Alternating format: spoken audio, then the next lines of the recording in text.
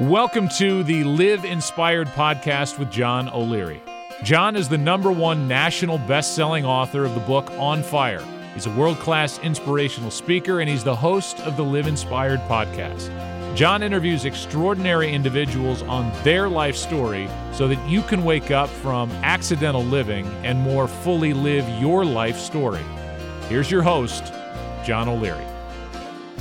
Well, hello, my friends. I am John O'Leary, and I am so happy to have you here joining me in the Live Inspired movement. On every Live Inspired podcast episode, I have amazing guests join me to share their story, their successes, their failures, their lessons, their life. Yes, you will absolutely hear profound and unforgettably inspiring stories, but more than that, you will take away real ideas to apply in your own life. My friends, the goal here is to have guests on this show that will inspire you, yes, you, I'm looking right at you, to choose to wake up from accidental living so that you can do, you can be, you can achieve, you can impact even more through your life. Or maybe more simply said, so that you can live inspired. And today's episode will absolutely do this. It will reinforce that message of waking up from accidental living and living inspired with us. The name of our guest today is Mike Matheny. Mike Matheny is a former major league ball player, an all-star catcher, been on the Milwaukee Brewers, the St. Louis Cardinals, the San Francisco Giants, to name a few. He has been there. He has done that. He is a hugely successful player, athlete, man, and success story. And yet the story doesn't end there. No story does, I don't think. It's also a story of a man that ended up losing almost everything. Yes, he lost everything financially, but he did not lose the things that mattered most to him. And I think in that, he was able to bounce back in a mighty way, to not be swallowed up by the pits of despair or discouragement or feeling like his world had turned upside down, even though it had, but to continually move forward, to progress, to grow, to become an even better version of himself. It's a story of the phoenix rising from the ashes. Today, Mike Matheny is the manager for the St. Louis Cardinals. I am a St. Louis guy, so that's my team. Matheny's my manager. He's also my guy. I love this guy. I love his heart. I love the way he coaches, the way he inspires, the way he leads. And I think as you hear his story, as you hear his heart, it's going to remind you not only why Mike Matheny is successful, but also provide very specific ways in your own marriages, your own partnerships, your own work life, your exercise regimens, your finances, that you yourself can become even more successful. So are you ready?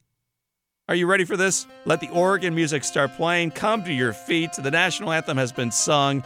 Mike Matheny is in the house. Welcome to our show, the Live Inspired Movement. My friend, Mike Matheny. John, how are you? Brother, I'm great, and I know you have a lot going on like we all do, but you may even have more than most of us have going on.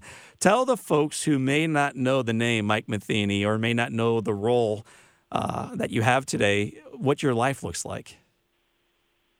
Well, for people who don't know, you don't assume anything, but this is a great opportunity for me to be in the seat of my working job as a manager of the Cardinals, but in the off season, which is now running through really the second week of February, I've become a full-time dad and husband, and actually sometimes when I get on an airplane or a place where people really don't follow the baseball sport, people ask me what I do. I tend to tell them I'm a stay-at-home dad, and that really makes the conversation pretty short. That's a good. Hey, I may start trying that one. That's a great way to put the stop sign up quickly.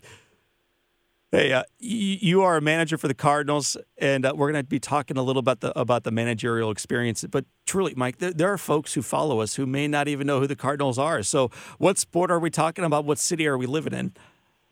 We're living in St. Louis, and we take some things for granted. I know that I do. We've been so fortunate to have such a strong following since this is a baseball city. And I had one of my kids tell somebody at their school out of state that I was the manager of the Cardinals, and so they thought that I was the guy who would basically served as the clubby of the team. Manager, I guess, is the only it's baseball is the only sport that uses manager to kind of say head coach. So been fortunate enough to be the head coach / manager of the team here for 5 seasons now. And when you respond to someone on a flight that you are a stay-at-home dad, and if they are bold enough to say, tell me about that, how many kids do you have, Mike, and how long have you been married? We have 5 kids. We've been married for 24 years and been very fortunate. We have 3 kids in college right now, 1 who's in the professional world, and just 1 still at home. So we're nearing and getting close to that empty nest stage. Mike, it's been said that all people, all leaders, all men and women have stories. It's just usually not the story we're telling the world. And today when people look on Fox Sports or however they may see you or follow you, they see a guy, this good-looking man managing the St. Louis Cardinals' dream job, and yet that's not where your story begins. So I'd like you to take us all the way back to your childhood, what life was like for little Mike Matheny growing up.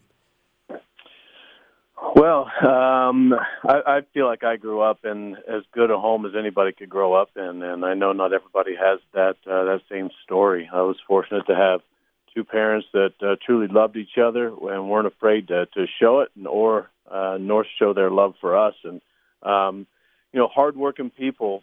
Both my parents came out of the hills of West Virginia in a little town called Leon in Mason County, West Virginia, just south of the Ohio River, on the Kanawha River, in a town where there's a lot of farming. And my dad grew up as the oldest of 8 in a little farm in Leon, and he broke away. He actually was chasing baseball.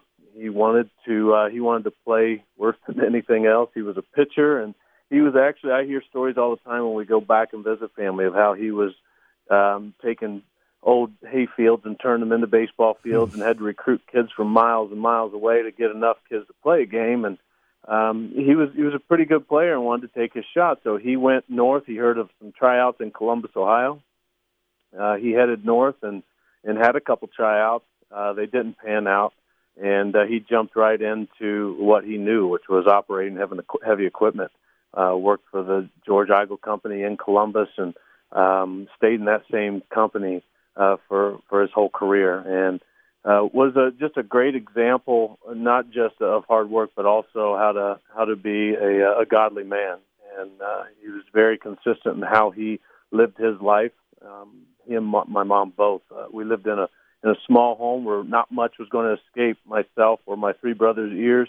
They were so consistent with figuring out how to deal with issues, but do it in a way that was God honoring. And Dad really preached a lot, but practiced it, which made it stick to us kids. And he went about his business in a way that set the bar for how I felt I should be going about mine. And feel very fortunate, and was able to live in Columbus, Ohio, in that same home my whole life, and continued to try and sort through many of the mistakes that I made, and found a real faith that was really the guiding kind of compass for my moral compass and my spiritual guide for how I go about my life. And through ups and downs, figured out enough to get through some tough times. I don't envy kids today going through those teenage years, but it was a great place to grow up. And Mike, just because our mom or dad may have a strong faith or a strong character, does not necessarily that just by breathing the same air or having the same gene pool that we come into it as well. Was there a person, an experience that kind of led you forward in your character and in your faith walk? Yeah, I actually got to the point where I realized that just because you're born in a garage, it doesn't make you a car. And I was in church so much. My mom actually is still. She works for a missionary association based out of our church, Fellowship Baptist Church in Columbus, Ohio, and we were in church all the time since she worked there. And so I was very familiar with not just the Sunday morning service, Sunday night service, and Wednesday service that we went to every week. We were there on free time and sometimes vacation because that's where she was. Right. So I became very religious, and I understood the routine. And at one point, one particular day, there was a guest speaker that came in, and he really laid it down to the entire congregation, where you could tell he was frustrated with a very lukewarm Christian group, and not just our church, but in our nation in general, and people being very content with religion. When you look at the history of Jesus Christ, the people he had the most problems with were the religious leaders of the day. Mm-hmm. And what this man kept challenging us was, this is not about what you're doing, except with what you do with Jesus Christ. That's the question. What do you do with Jesus? And I felt like this guy was staring at me and pointing me out, and he was. And I went home that night, John, and I felt what it was like to wrestle with God. And I had a lot of questions going through my young mind, and fortunately I found the courage to go ask my parents, who were wise enough to go to the source of wisdom, God himself, through his word, and they opened up the book of Romans and showed me how I could know and have answers to those questions that I had. Mike, how has that shaped and informed how you move through school and eventually even how you become the player that you became?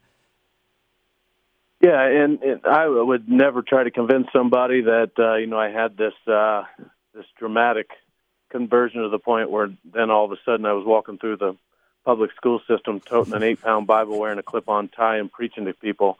I was a kid making stupid decisions, right. But there was an absolute difference, though, in the fact that I had a guide, and I knew that, and it was this great tension that I was living in, where I think that's where God wants us. That's where He's called us, is to that relationship where we're walking and trying to live this life out in a way that honors Him, and we're going to fall because that's who we are, and then you have the opportunity to approach Him and His throne and ask for forgiveness and realize that's what He offers, is that grace. We don't deserve it, but that in relation, it's just ever growing by acknowledging some of the things that we're doing, asking for some guidance, asking for forgiveness, and then some direction. And even as a young guy, I sensed that. I had a moral compass now, and I knew because of the indwelling of the Holy Spirit, when you make that decision, you have that ever-present guide. And so I was trying to make wise decisions, even when it got down to the choice when I'm graduating high school, trying to figure out what to do. I was drafted by the Toronto Blue Jays out of high school, but I had a great scholarship lined up at the University of Michigan, and I was really in tension in between where to go. And I'll make the long story short in the fact that we got to the point where it was the day before I'm to go to class, and the Blue Jays made an offer that was way beyond what they should have offered for the round I was drafted in. And I was on the way to walking out of my dorm, and I was still praying. Literally, I was kind of in my head, God, give me wisdom, because I was still property of the Blue Jays until I walked into that first class. And I was heading to that first class, and there was a pigeon on the roof of the dorm that seemed to have great aim and hit me right on top of the head, John. And that pigeon dropped on me enough that I had to go all the way back to the dorm room and start all over and shower, change clothes. And I thought, God, I've asked for things to be obvious before, but wow, come on. Mike, I've never heard that story. That's a true story? True story, John. And I shower, look in the mirror, and I said, I still believe I'm supposed to have an education. And I walk in the door of my first class about 20 minutes late, and there was a beautiful blonde from St. Louis sitting in the first row, who then became my wife and mother of our 5 kids. That is an amazing story. So since you brought it up, tell us about this beautiful blonde in the front row of the class. Well, it took her about 3 years before I finally conned her in to actually give me the time of day. And we started dating my junior year. And beautiful girl named Kristen, formerly named Shaper, out of St. Louis. And we started to date, and I ended up signing out of my junior year. And we decided to jump into this thing together. And about 2 years later, we were married. And about 3 months after we were married, we found out we were expecting our first. We didn't take long. But besides physical beauty, what is it that drew you over 3 years toward Kristen? Yeah, it was really just her humility. She had just an incredible presence, and there's no doubt that there's just different things about certain people that attract. And it was something that I did notice that first day I walked into class, and we were friends, kept in touch, but it was God's timing. Thank goodness that it lasted until my junior year, that we didn't start, because I don't think either of us were ready for that kind of commitment at the time. And got to know her family, a great group of people here in St. Louis. And so we decided to make St. Louis home, and I could tell that she had a lot of the same things that I had in mind as far as what a future looked like. We had some differences in faith, and it led to some interesting conversations with not just her, but also with her parents, who did a great job raising her. But I was not real good at explaining or as an apologetic in the faith. And I'm certain that at times I was actually working against the cause of Christ by some of my self-righteousness and things that I believed, to the point where actually I told Kristen, I don't think we can be married unless you're on the exact same page with me, which I believe is theologically correct, but my delivery was really wrong. And so it didn't take long for her to say, I'm kind of on that same page. Tell me what you need me to do, right. Which she was basically appeasing me instead of following God's timing. But it was a couple of years into our marriage that you could see that God was really working on her, and then her faith became her own. And it was just an incredible story of how God continues to just work on the hearts of people. He's not looking for some sort of ritual to follow. He's looking for the heart, and he had hers. And Mike, she had yours, God had yours, but also baseball had yours. I know you were fascinated by the draw toward baseball your entire life. You eventually do sign that contract coming out of junior year, I think, out of Michigan. Where do you sign, and what does life look like for a 20-year-old kid on buses between gigs? Yeah, at that point, I'd never had a job in my life. My parents, as hardworking as they were extremely gifting myself and my brothers the fact that they didn't make us run out and go get jobs to help out the family, which they needed help, but they wanted us to be kids. And they knew if I was doing my work in the schoolroom and I was also continuing to work towards trying to make something out of an athletic career in whatever sport, then that was enough. And my dad always said, there's plenty of time for you to work later. Right now, work at being a kid, and if you want to chase one of these sports, go after it as hard as you can. I thought that was incredible wisdom. Mm-hmm. And so I was chasing football and baseball kind of simultaneously, and it became very clear that baseball was going to be the better route. And went to the University of Michigan, signed with the Milwaukee Brewers after my junior year. And at that point, as I said, I'd never had a job. So even the fact that I was making $800 a month before taxes, I thought it was a great reward. And we're traveling, sometimes we're traveling from Utah all the way up into Medicine Hat, Canada, sometimes over a 20-hour bus ride. Right. But I was getting to play the game that I loved, and they were actually kind of paying me for it. And I was chasing the dream of someday being in the big leagues. What was the most frustrating part back then? I think being away from my fiance at the time, there was just a lot of time that we were stuck in different cities and not being able to really afford a plane ticket for her to come see us. I think the frustration of also, like so many kids that come into our organization now, I realize that there's a shock that happens the day that you walk into one of those professional clubhouses, and you realize that every one of these kids was the biggest story from their hometown. Mm-hmm. And everybody's used to having everything kind of revolve around them and everybody being so in awe. But there's one of those stories in every single locker through that clubhouse. And to realize that it's a long haul and that you better take care of what you need to take care of and not let anything really get in the way as far as your decisions go, because there's such a little talent gap between player to player. What's going to allow me to progress and not the guy next to me, once again drove me back to trying to make the right decisions. And just to stay with baseball for a moment longer, Mike, as you went through the various A's toward professional ball, did you see, whether it's characteristics or just gifted with talent, that you knew a player next to you was going to make the leap? And conversely, did you know that this player, for whatever reason, did not have what it took to make it to the next step? Are there characteristics, talents that you see when you look around you that allow someone to take it to the next level, whether that's in baseball or anything? Yeah, I think early on you could tell that there were certain guys with just a different skill set, and that they were probably primed to make it. And you could also see that there were other guys.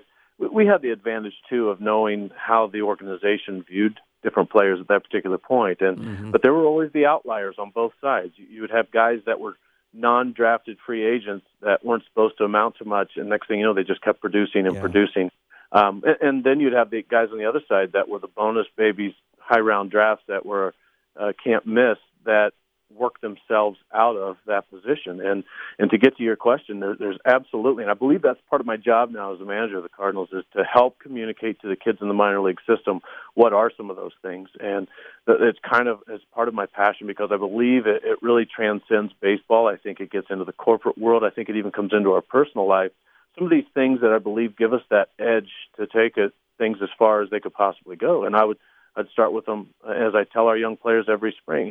There's a learning, a nonstop, perpetual learning mentality that goes with the guys that make it to that highest level and break and beat all the odds. I think there's a level of discipline. I think there's just a level of toughness also that comes with that. I also think that above all things, there's this idea of a selflessness that I can't even explain exactly how that works, but I watch it time and time again for the people that absolutely get the most out of what they have. It's not necessarily about them. They make other people better, and somehow it's brought back to them. And then I think along with that just comes this enthusiasm and an energy for life that becomes contagious, to where people want to be around that. And you combine all that together, and I believe you maximize the things that you can control. Well, man, I love your answer, and I'm a little bit surprised in some regards by the second tenet, which is the selflessness. You may not know this, Mr. Mike Matheny, but some major league players in any sport get a bad rap or a deserved rap of being extraordinarily self-focused. But you're suggesting that to be really successful, whether that's in baseball or anything, that you've got to have a heart that is selfless and focused on what your success means for those around you. Tell me a little bit more about that. Well, that's kind of my sweet spot in the fact that I follow, and even while I was in the interview for the Cardinals job, I was asked, what's your leadership style? Unfortunately, I had a really good idea what it was. It is servant leadership. And you and I both know it's at least a couple thousand years old. And we know that the life of Christ was one led to serve others, not to be served. And I know for a fact that shouldn't be separated no matter what business you're in. But I don't think it's exactly accurate to just point out the athletes. And I see why, John, because there's so much attention to the selfishness and the high salaries and all the nonsense that goes on out there. But I think it's just the world we live in. I mean, think about how many billions of dollars are spent every day in marketing and advertising that are telling you that success looks like get all you can while you can, so you can go sit on your can, and that's the definition of success for the world. And you give a bunch of young kids more talent, more dollars, more fame than most people can handle, and you expect them not to fall into that same trap. It's almost an unfair expectation. But I think what we're trying to do, and when I get the opportunity, I try to live it out first, because I truly believe that leadership is caught better than it's taught. And if people see a selflessness, they're going to be drawn when it's for real, when the motive's right. And so keep challenging myself and our staff. Let's make it obvious that this is about them, and let them know that if you want a winning culture, whether it's in your home or whether it's on the baseball field or anywhere in between, try and figure out a way to make people around you better. There's a incredibly weird phenomenon that happens, because the things that you would like, they seem to come around anyhow. But in the meanwhile, you're making others around you better, which increase your ability for the collective goal, whatever that is. And individually, you'll see that you're making an impact in people's lives. Mike, is that a big enough deal that today in your current role, that if you don't see a player that is truly selfless and striving to make people around them better, that you just don't have time for that, and eventually they're going to find their way onto another club? No, not necessarily. I just believe there's people that do it in a lot of different ways, too. And I believe we need all sorts of different people around us. I know for us to be successful, we better have a core group that gets this. And I'm very fortunate fortunate, John. When I walked into this job, I walked in with some incredible pillars in place already, some really good leaders inside our clubhouse that are players that weren't just ultra-talented players. Mm-hmm. They were players that understood culture. They were players that understood, even though they might not throw servant leadership on it, they were exhibiting it. And I saw it before I even got this job. As I was part of the organization as a roving catching instructor, I could see how these guys were investing into people. And I could see how our very best players were going out of their way to make other people better, even players that may end up taking their job or players that may steal part of their playing time, which is essentially taking dollars out of their pocket. They understood that in order to succeed, to win, to be a championship-style player and team, they had to invest into others. And that was something that I inherited and something that I, to this day, am still extremely grateful for and also challenged. How do we not lose it, and how do we increase it? Mike, before you're the manager, you're a catcher. For those who know very little about baseball, what is the role of a catcher? He has the privilege and honor of putting on the tools of intelligence, which is the equipment behind the plate, and has the also the pleasure of being able to work alongside a staff, pitching staff specifically. But also, it's interesting as you look at the number of head coaches in the game of baseball, how many were catchers. And I believe that's mainly due to the fact that part of the job description is to have their eyes not just on the little bit of space that they're standing on in themselves, but they had to keep their eye on the rest of the field and have to constantly be figuring out how to help the pitching staff and make them better. There is an inherent selflessness that comes with the position. And it is, to me, one of the most exciting positions in all of sports because there's so many different roles, and most of them are behind the scene. It's almost like an interior lineman that you shouldn't be really recognized unless the wheels really fall off. And then you've got the privilege afterwards of really deflecting all the praise onto your pitching staff and your teammates. Mike, I'm a St. Louis guy myself, grew up a Cardinal fan, still am, and have many memories from Busch Stadium where the Cardinals play. But most of my memories revolve around sweating, drinking as much liquid as I possibly could to stay cool, practically doing anything I could just to avoid dying in the stands watching the Cardinals hopefully win a game. That's me as I'm eating nachos, drinking Kool-Aid.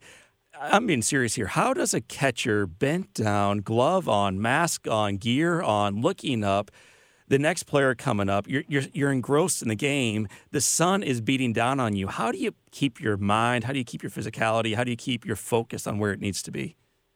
Yeah, that's a great question because there's days now as I'm managing that it's hard to just stand there and watch the guys in the heat. And but I think it's something you just become accustomed to. And you also, we're wearing long pants and multiple layers underneath, and you're sweating. And especially in the old stadium where there was turf, that was really hot to the point where guys would come in and put their spikes in ice buckets just to get the metal to cool off so it doesn't burn the bottom of their feet.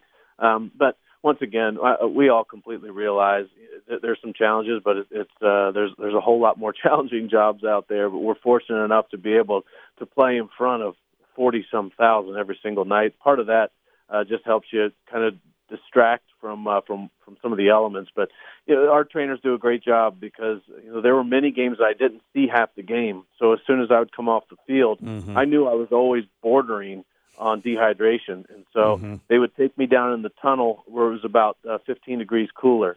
And I couldn't see the game, but they would soak me down with some ammonia towels and make sure I was hydrating nonstop because I was losing so many pounds of water weight each inning.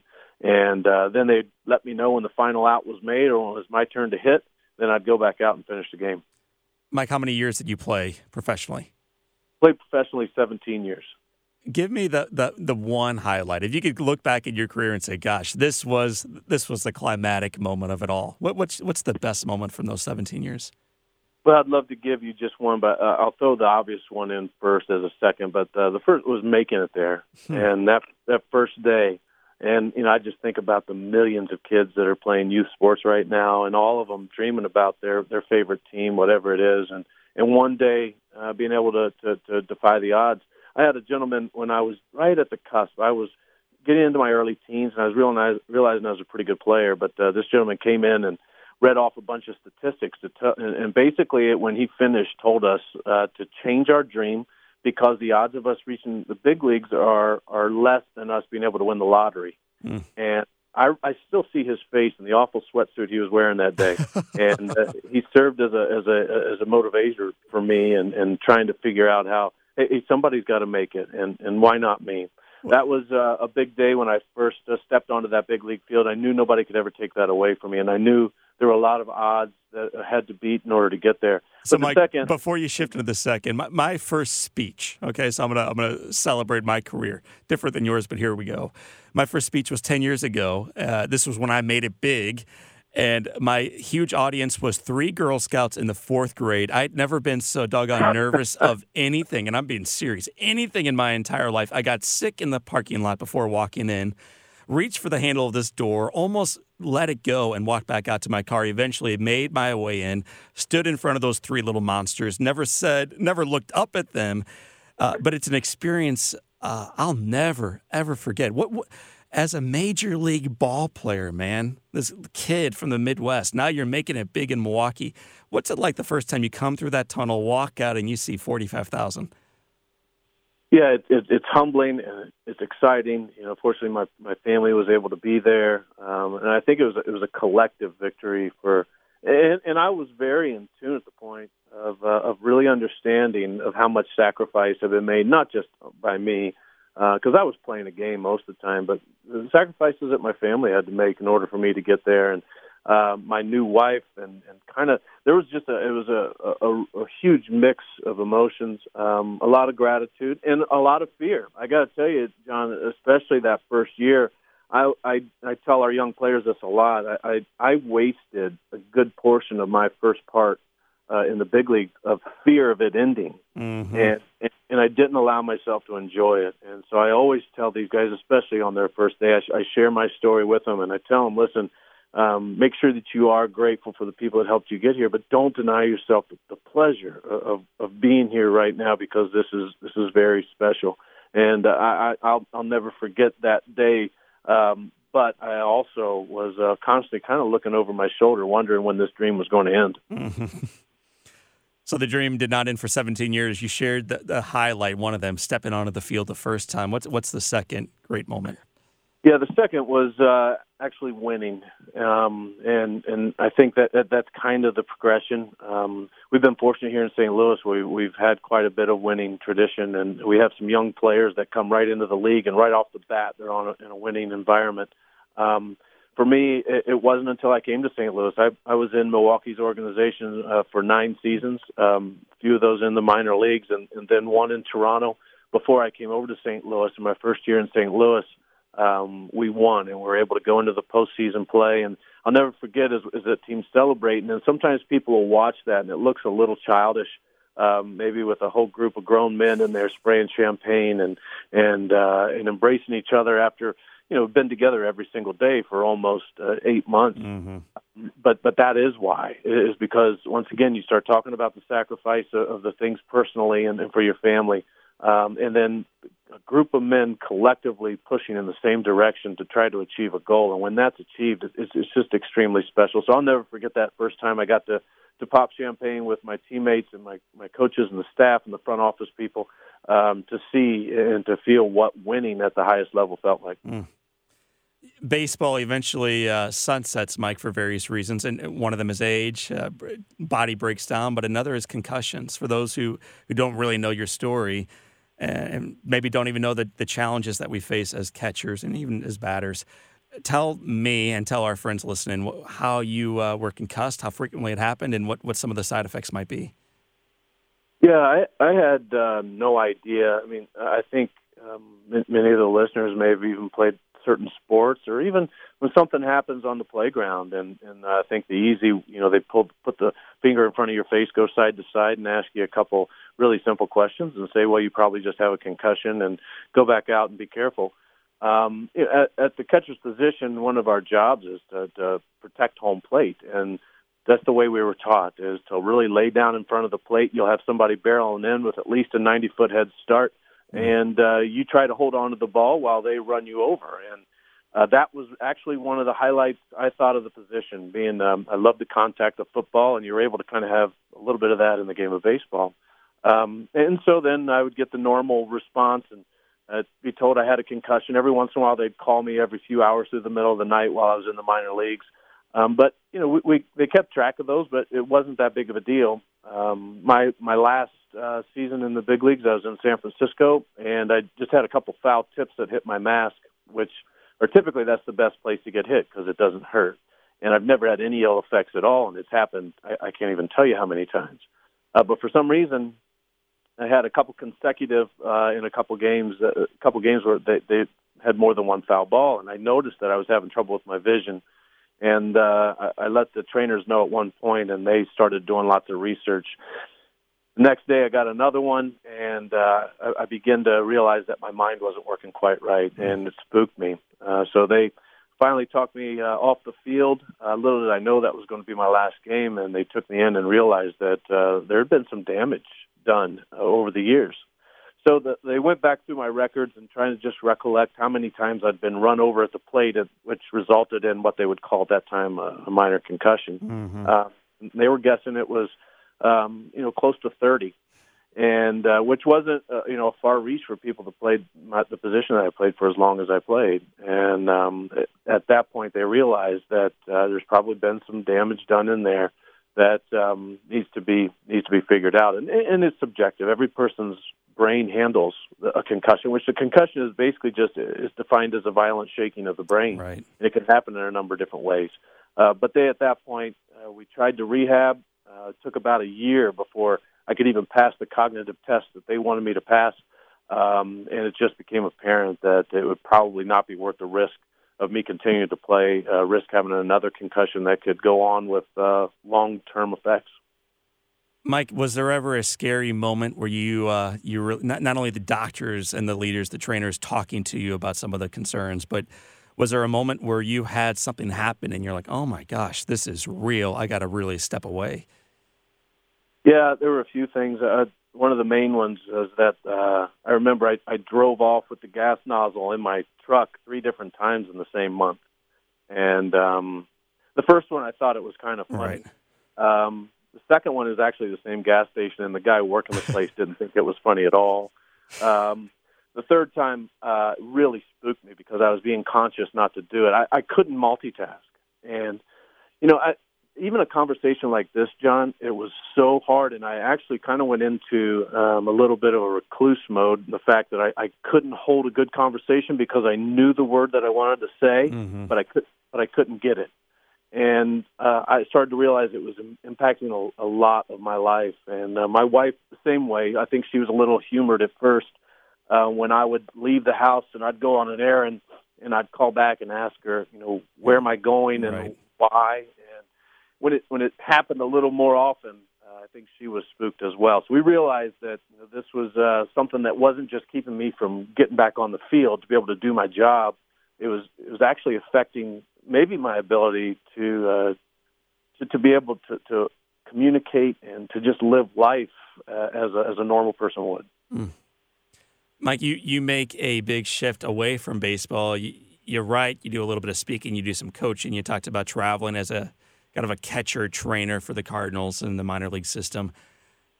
You also did some investing in real estate, I believe. Tell me about that. Yeah, probably. I could not even probably, without question, the most monumental thing in my life was that period of time when it was great in the fact that I had time to spend around my kids. Our kids, all 5 of them, were born within about 7 years, so they were all real close and had the opportunity to invest into them. And then I was talented enough to still go out and do some things. And even while I was playing, I was doing quite a bit in real estate and having quite a bit of success. I'd say more because of the nature of the real estate market in mm-hmm. our country's history than anything else. But one project really would start to boil into another one, and some of the assets could be moved into another project, and got to the point where there's some serious worth being put into these projects without much risk, apparently, was what I was right thought at the point. And And then in August of 2008, while I was still rolling and really putting together quite a real estate portfolio, our world changed when the market did what it did in 2008. I was exposed way more than I thought I was. I had two partners that ended up having to file for bankruptcy, and it left a whole lot on my plate where I could have covered my portion, but I couldn't carry everybody's. And some of the writing in the legal letters pointed towards that with something on my shoulders, and it put me in a tailspin. And so I spent a couple of years trying to get things sorted out, and it just didn't look like it was going to. And I want to tell you, it got to the point where I realized that I had actually invested into something that would put everything I ever made at jeopardy, and without even knowing it. And they seemed to be good investments, but ended up putting us in a really vulnerable spot. And the reason I say, John, it was one of the most instrumental times of my life is this was one of those, I think it's just a God moment. And as I try to explain it, it's not going to make sense to folks, but I don't think that's what it was intended for. I think that was supposed to be intended for me and my God, and to know that He is good all the time. And as I started to see things fall apart, when I started to see banks trying to chase everything that we had, and we really hadn't done anything wrong, and to watch how my family was watching me. And I can't explain it, but I had a peace that passed all understanding. And I just, not that I knew or thought it was all going to work out, but I knew in the end for what God had in store for me that it was going to work out. And so kind of had to trudge through that. Got right down to the point where I thought I was going to lose everything, and we were able to work some things out with the bank. Ended up, we did lose our house, but it was bought. And we ended up even actually moving back in with my in-laws, which talk about humbling. But tell me this, John, how many people do you know can go from having just about everything lined up that you would want, and things go in your life exactly how you would like for them to go, and without even knowing it, you almost turn into your own, almost God.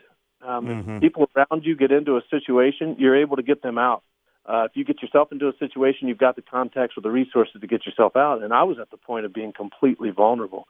And I think of what a blessing that was. Even as we're living with our in-laws at that point and 5 kids, I look around and my kids are enjoying that time as much as they were us living in a palace of a place before that.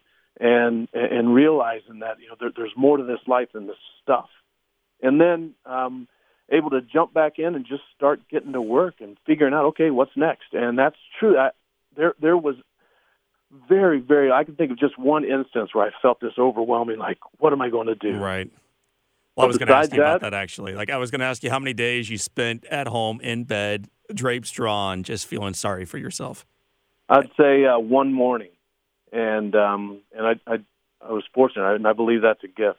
And Mike, I think it's important just to add context. I mean, we're talking about a Major League Baseball player's career earnings, millions and millions, completely turning into zero. And it's when you lose everything, and everything's not much, it's still painful. But when you lose a lot, it's very easy to have the pity party. And to hear that you had one morning where you had a little bit of pity on yourself, I think those of us listening right now are amazed by that. Well, and make sure this doesn't sound like a pat myself on the back kind of thing. I truly believe it was a God thing, and I just see it as one of the greatest gifts. And I'm real cautious to say that because it was hard. It was hard on my wife. It was hard on our kids. I didn't have much when we came up, and I felt like I was trying to be responsible with what I had, but. I guess you never know how you're going to handle everything being gone until it is. And I went through the mental gymnastics, even though we didn't lose all of our stuff. I went through the mental gymnastics of, okay, what if we do? Because it's kind of going that direction. And to have peace with that, I think might be one of the greatest gifts outside of the gift of salvation that you could be given. Well, Matheny, I met you when you were at the bottom of the barrel in some regards, and you were beginning to imagine what a career could look like as a speaker, as a trainer, bringing a message into kids and coaching programs. which I know you would have done successfully. And yet you had a call come in from the St. Louis Cardinals, this maybe least likely call.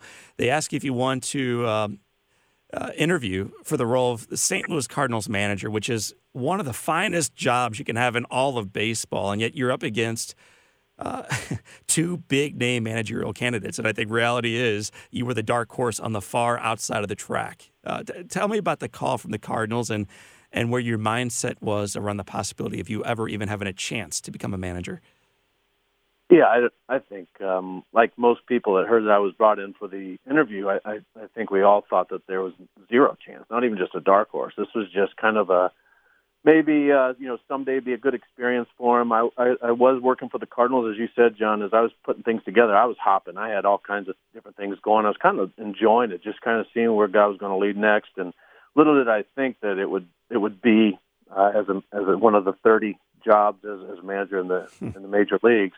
But walked into this with once again, I was just kind of smiling. It to me, just that opportunity to have that interview was just another sign of God saying, "Listen, this is all going to be okay." And there's going to be some opportunities out there. This might not be the one, but there's going to be some opportunities. People are paying attention to not just what you did as a player, but also how you're handling adversity. And I really felt like it was you have nothing to lose. Let's just go have some fun with this, but give it everything you got, because I'm not going to get in God's way of where it's supposed to go.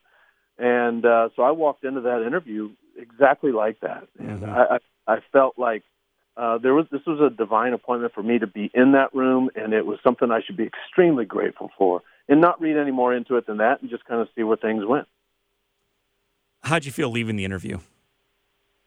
I went out skipping like one of those Girl Scouts you spoke to the first time. Well, they were so motivated after hearing me speak. I mean, do you blame them for skipping away from that 9-minute lame presentation? I don't, and I understand exactly what that should feel like. And I left because I left the way that I did, not thinking I was going to get this job, because it made no sense for me to get this job.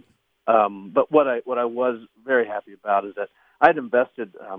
I'm going to backtrack a little bit. I got the call. I was actually on ESPN doing the Gold Glove ceremony, giving Yadier Molina, our catcher, awarding him with the Gold Glove. And when I got the text that came in, now you got to realize, John, as a baseball lifer, I've never had an interview in my life. We did our interviews out in the dirt, right? And so I had no idea how to go about an official interview process. So as soon as that text came in while I was out in Connecticut, I instantly texted what I called my personal board of advisors, who I developed during all those times of going through some of those struggles. I put a group of guys together that just helped me wade through life, and forever they will be at the top of my list of people.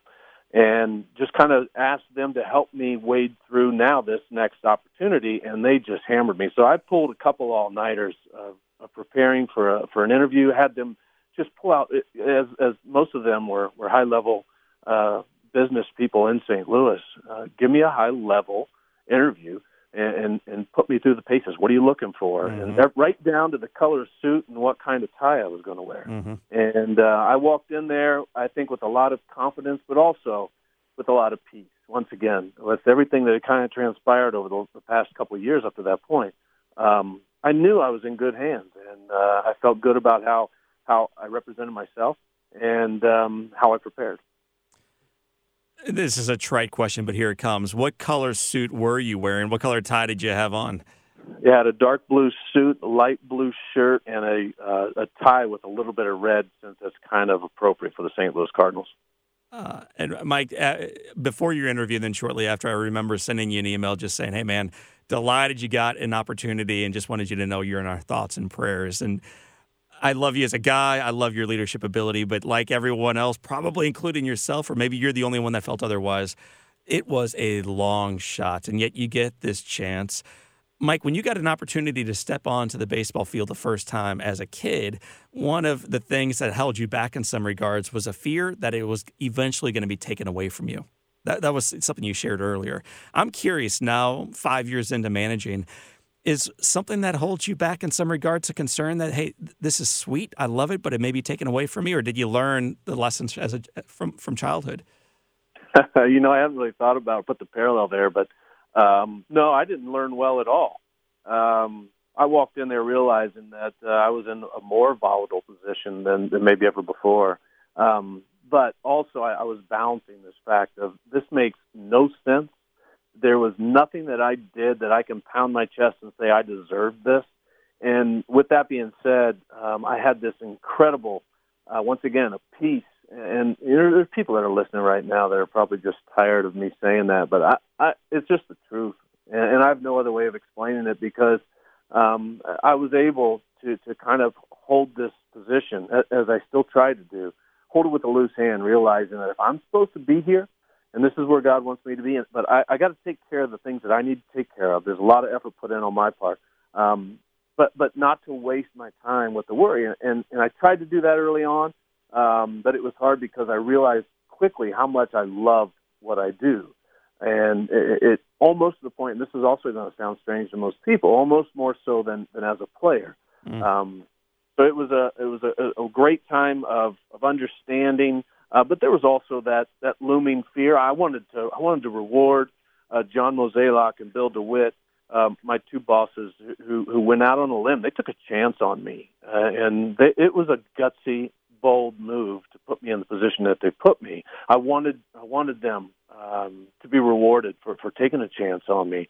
I wanted to do my job for my guys. I was so focused on how can I make sure that I'm not a distraction from these guys achieving the things that they need to individually and collectively, and then making sure that all that's founded on how can I make sure that I continue to glorify God and thank Him for the opportunity that's put in front of me. Because once again, this isn't something I deserve, but I'm not going to waste it.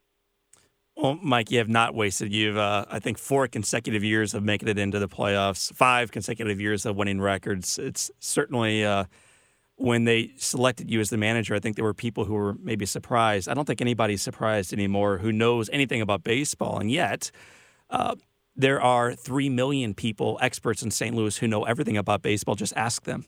And they're the kinds who comment on Twitter and under the post and with signs in the stadium, and they have the right to do all of that. How much does the negativity about pitching changes or batting order and all the other stuff that people love to judge managers on, how much does that bother you, and how do you begin to silence it? Yeah, I can't say that I'm impervious to it because it does. And one of the greatest pieces of advice I got from Joe Torre was to make sure I never read anything, and that's very wise. Because it's easy, especially after like a very positive article might be written, and there's something every day that's going to be written that has your name in it. Mm-hmm. You try to go and maybe pick up some of the positive pieces, and you're eventually going to be drawn to some of the negative.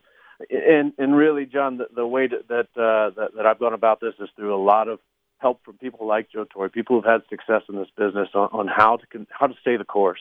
And first of all, define what the course is.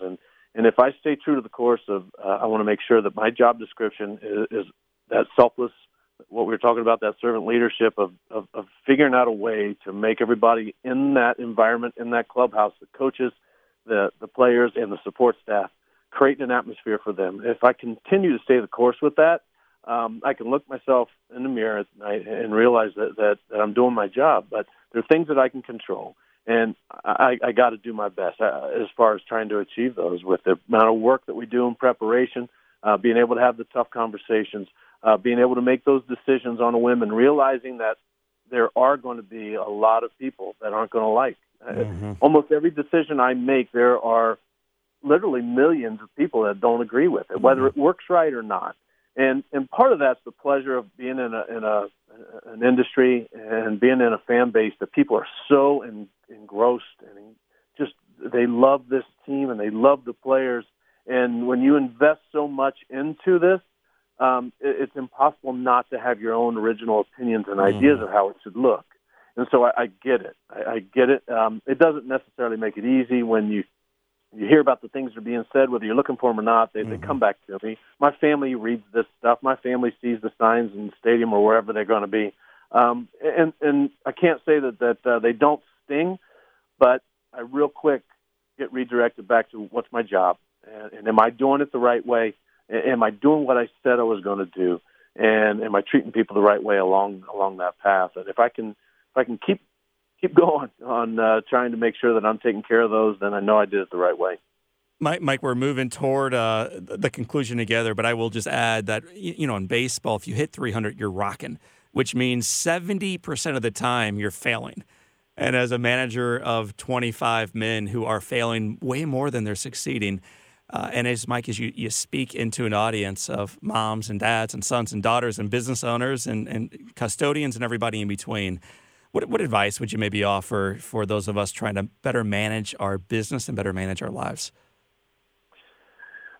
Yeah, that's a big, broad question. I can only take it from my own personal perspective, and as I look, and it's going to go back towards some of the things we've already talked about. I think if I can get outside of myself and figure out how to make other people better, and then really what we're doing is we're making this place better. I've been so focused on kind of the end game, and I think you kind of have to do that to some extent at some point in your life where you start thinking, what's all this for? Mm-hmm. And so the first place I'm going to go to is whenever anybody wants to get into a deep conversation, it's going to come to a faith conversation at some point, or else I'm not being real. I'm not being genuine, because that's the foundation of everything that I do. And then once that's in place, I think then it comes down to, okay, how's this applied in day-to-day life, and how does it look? To me, then it comes down to leaving a legacy. Mm-hmm. And if we can look back and realize that we made an impact on people's lives, and we've taken advantage of the opportunities that have been given, we've taken advantage of some of the mistakes that have been made along the way. But in the end, we've been able to, one, stay consistent to the most important things in our lives, and then two, figured out a way to help people out around us. That's a pretty good legacy left behind. That's strong. All right, brother. Well, we have a set of 7 questions we ask every guest who's ever sat on the Live Inspired couch. So I'd like to wrap up our time together by asking you 7 questions, beginning with, what's the best book, Mike Matheny, you've ever read? I'm really bad about this because I always give you more, but the Bible, that we'll put that, and that's just kind of had to answer. But after that, the book that I really like is Good to Great by Jim Collins. Main takeaway from that? Basically that anytime that you settle for good, you're cutting yourself short from what you could potentially be. Awesome. Mike, tomorrow you discover that your wealthy uncle has shockingly died at 103, leaving you with millions. What would you do with that money? Oh, wow. You're asking the wrong guy. I'd take care of some family, and I'd love to think that I could give almost all of it away. I think I'm asking the right guy, so I appreciate the answer. Matheny, tomorrow you realize that your house is on fire, and all living things and all living people, so your babies, your spouse, your friends, everybody's out of the house. All the pets are out of the house. But you have an opportunity, Mike, to run back in and grab one thing that matters most to you. What would you grab? Yeah, it's a stack, and I've shared this with you before. It's a stack of 5 Bibles that I gave a year of my life for each of the kids to journal as I was reading, and to be able to give them what I was going through, different periods of life. They'd end up, they're supposed to be a 1-year Bible. Most of them would take me about 18 months, but I have one done for each of the kids, and I have those in a safe, and it's amazing. Out of all the stuff, I've thought about this before, and those are probably the most memorable. Do your kids know that they're going to receive these? The oldest heard about it, and I believe it was right when he got his wedding, or maybe when he went to college. He asked for his. The others know that they're there, but haven't asked for them yet. I haven't really figured out when exactly I'm going to give them to them, probably on their wedding date. But the oldest does have his, and I know it's meant a lot to him. So, Mike, when you shared that with me 5 years ago, it rocked my world, and I started a journal for each kid. I'm not as faithful to it as you are, but each child, when I pass, will know when Dad was on the road or when Dad was making pancakes, Dad was thinking about them and deeply in love with them. So I credit my journaling today to a conversation at a Starbucks with you half a decade ago. So moving on, man. If you could sit on a bench overlooking a beach and have a long conversation with anyone, living or dead, who would it be? Wow. Once again, I'm going to give a faith-based answer first. Anytime you have a chance to spend with Jesus Christ, that would be the easy answer. I would say after that, one of my greatest heroes is Mr. John Wooden, Coach John Wooden from UCLA. I think he has impacted me. He has served as a mentor to me, and we never had the pleasure of meeting. But that is a man who I know made an impact through sports to change not sport but people. Amen. All right. What's the best advice that Wooden or anyone else that you looked up to ever provided you? So what's the best advice, Mike, you've ever received? Yeah, I would say how you define success, and I'm going to steal that from Wooden. And it's not necessarily with trophies. It's taking a good, honest look at yourself, the talent that you have, the effort level that you put in, and the pursuit of perfection while realizing that perfection is not attainable. What would you tell your 20-year-old self? Stay away from real estate. No, I would. You know what's wild, man? If you told yourself that, you and I aren't on this call, and I have a feeling through intervention, you are exactly the real estate investor you should have been, and now the St. Louis Cardinals manager you are. I think you're right. But I really believe another just truism is to thine own self be true, and I think it's finding out who you are, what you believe, and don't let anybody talk you off that ledge. Mike, it's been said that all great people can have their lives summed up in one sentence. How would you want your one sentence to read? Wow. These are tough, John. I know. You thought the baseball season was a grind, man. You come on the Live Inspired podcast and you see what a real struggle looks like. I read a book about Branch Rickey, and there's something that stuck out to me, and it was a biography written about him, and underneath it said this caption, and I said, you know what, that is something that I would love to have stated about me, and it was ferocious gentleman. And I just believe that there's this incredible balance, and I would hope that people would say about me that, first of all, there was an appreciation for people wherever they are and whoever they are, but also didn't waver from his faith, but wasn't afraid to fight for the things he needed to fight for. Well, Mike Matheny, manager of the St. Louis Cardinals, husband, father, friend, strong, devout, faith-filled Christian, and a ferocious gentleman. We are delighted that you spent a little bit of time with us at Live Inspired. You inspire me, John. So it was a pleasure, and thank you for your listeners for bearing with it. All right. My friends and listeners, for this time and until next time, this is Live Inspired with John O'Leary. That was Mike Matheny, and this is your day. Live Inspired. Well, thanks for joining me today on the Live Inspired podcast with our guest, Mike Matheny. I told you on the front side that this gentleman had an awesome heart. He's got a beautiful spirit. He's got a strong faith, and he's an incredible leader, not only of his family, of the organizations that he's helped guide forward, of his teams, but now today of the St. Louis Cardinals. He's active in the community. And one of the quotables that I loved hearing from Mike was this: leadership is caught better than it is taught. I'm going to say that again. I love it. Leadership is caught better than it is taught. It is modeled, my friends.